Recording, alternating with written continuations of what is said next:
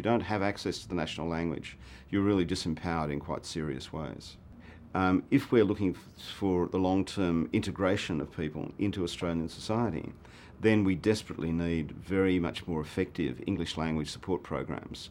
Not simply so that people can pass citizenship tests, which is in a sense a trivial part of the process, but so they can engage with Australian society, and more particularly so that their skills and capacities can actually contribute fully.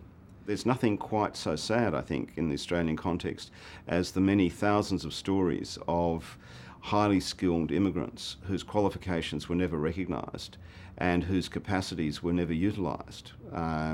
Doctors who spent their lives as taxi drivers, academics and professors and whatever, I'm using that example, who were cleaners, engineers who were never able to contribute to the building of Australian society.